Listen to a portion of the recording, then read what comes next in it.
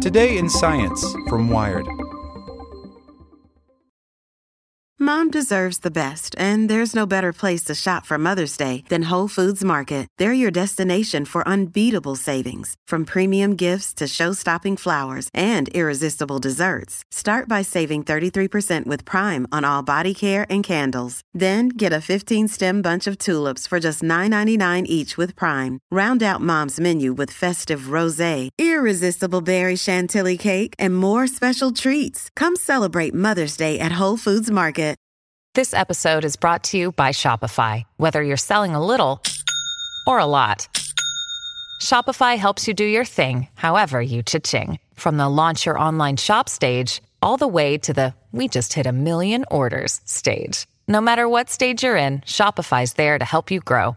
Sign up for a $1 per month trial period at shopify.com/special offer, all lowercase. That's shopify.com/special offer.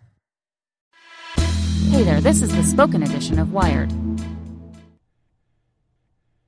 The Arctic's carbon bomb could screw the climate even more, by Kate Yoder. Even in a dream-come-true scenario where we managed to stop all the world's carbon emissions overnight, the Arctic would inevitably get hotter and hotter.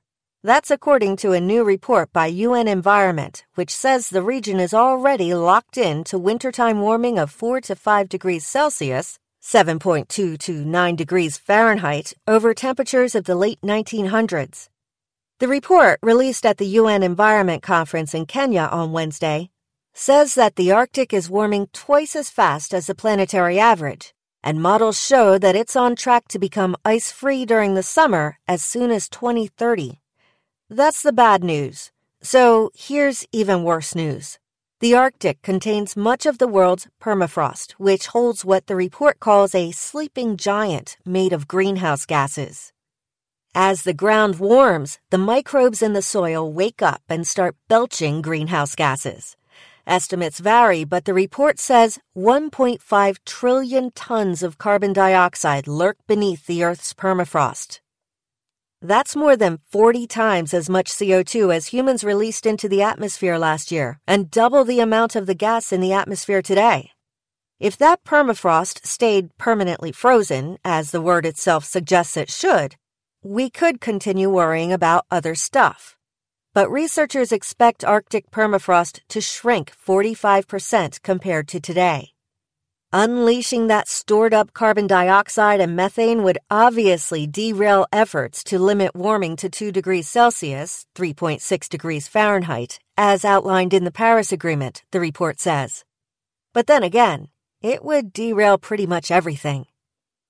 New evidence suggests that permafrost is thawing much faster than previously thought, with consequences not just for Arctic peoples and ecosystems, but for the planet as a whole because of feedback loops, the report states.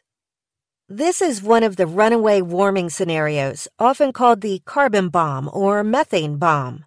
Permafrost holds both greenhouse gases. Unlike a real bomb, however, it wouldn't explode all at once, and at least one recent study suggests that we still have time to defuse it. Within the Arctic, the soil formerly known as permafrost, let's call it meltafrost, could pose a danger to 70% of current infrastructure by 2050, as well as the region's 4 million inhabitants, 10% of whom are indigenous. Recent studies have shown that permafrost thaw could cause houses to collapse, lead to uneven roads, and threaten important cultural and archaeological sites. The North Pole runs warmer than the rest of the planet because of a phenomenon called Arctic amplification, basically a region-specific term for feedback loops. When sea ice melts in the summer, it opens up dark areas of water that absorb more heat from the sun, which in turn melts more ice, the report explains. These rapid changes in the Arctic might seem far away, but you will feel them too. For those on the coasts, keep in mind that the melting of Arctic glaciers and Greenland's ice sheet makes up a third of sea level rise around the globe. Rising seas will wreak havoc in coastal regions as they deal with flooding, damaged buildings, and saltwater contamination of drinking water sources. And for those further inland, there's the wild weather.